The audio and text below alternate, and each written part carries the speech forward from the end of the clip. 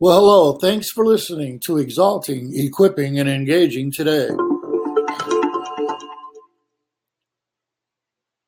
In 1 Corinthians 15, Paul says, "Therefore, my beloved brethren, be steadfast, immovable, always abounding in the work of the Lord, knowing that your labor is not in vain in the Lord."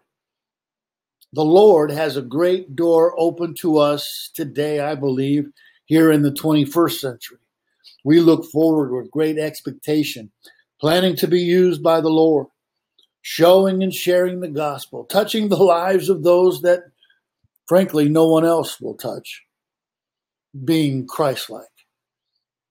Paul writes to the Colossian church to continue earnestly in prayer, being vigilant in it with thanksgiving. Meanwhile, praying for us that God will open to us a door for the word to speak the mystery of Christ, for which I am also in chains, that I make it manifest, as I ought to speak.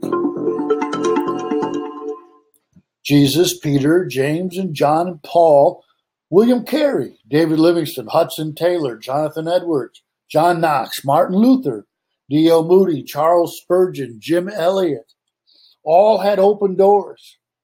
They had many adversaries, but effective, spirit-filled lives in ministry. You can too. God's intention for us is for those who know and trust in the gospel to feel it their responsibility to tell those who do not know. If we don't see that open door, maybe God has a plan right where you are. And if the grass is greener on the other side of the fence, it might be wise to stay right where you are, because this side of the fence needs that planting then, and watering and weeding, and your time and your finances and your effort, empowered by the Holy Spirit, being resilient, having ownership, and living by faith and trusting God, seeing that open door and walking through it. What excites you? More money, popularity, possessions, maybe your privacy? Well, what should excite us is that we believers get to be a part of what God is doing and direct others to do the same. Not to tear apart, but to be apart.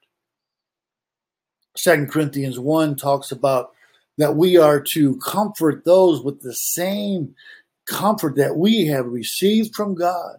Has He comforted you, given us peace and strength, and shown us love?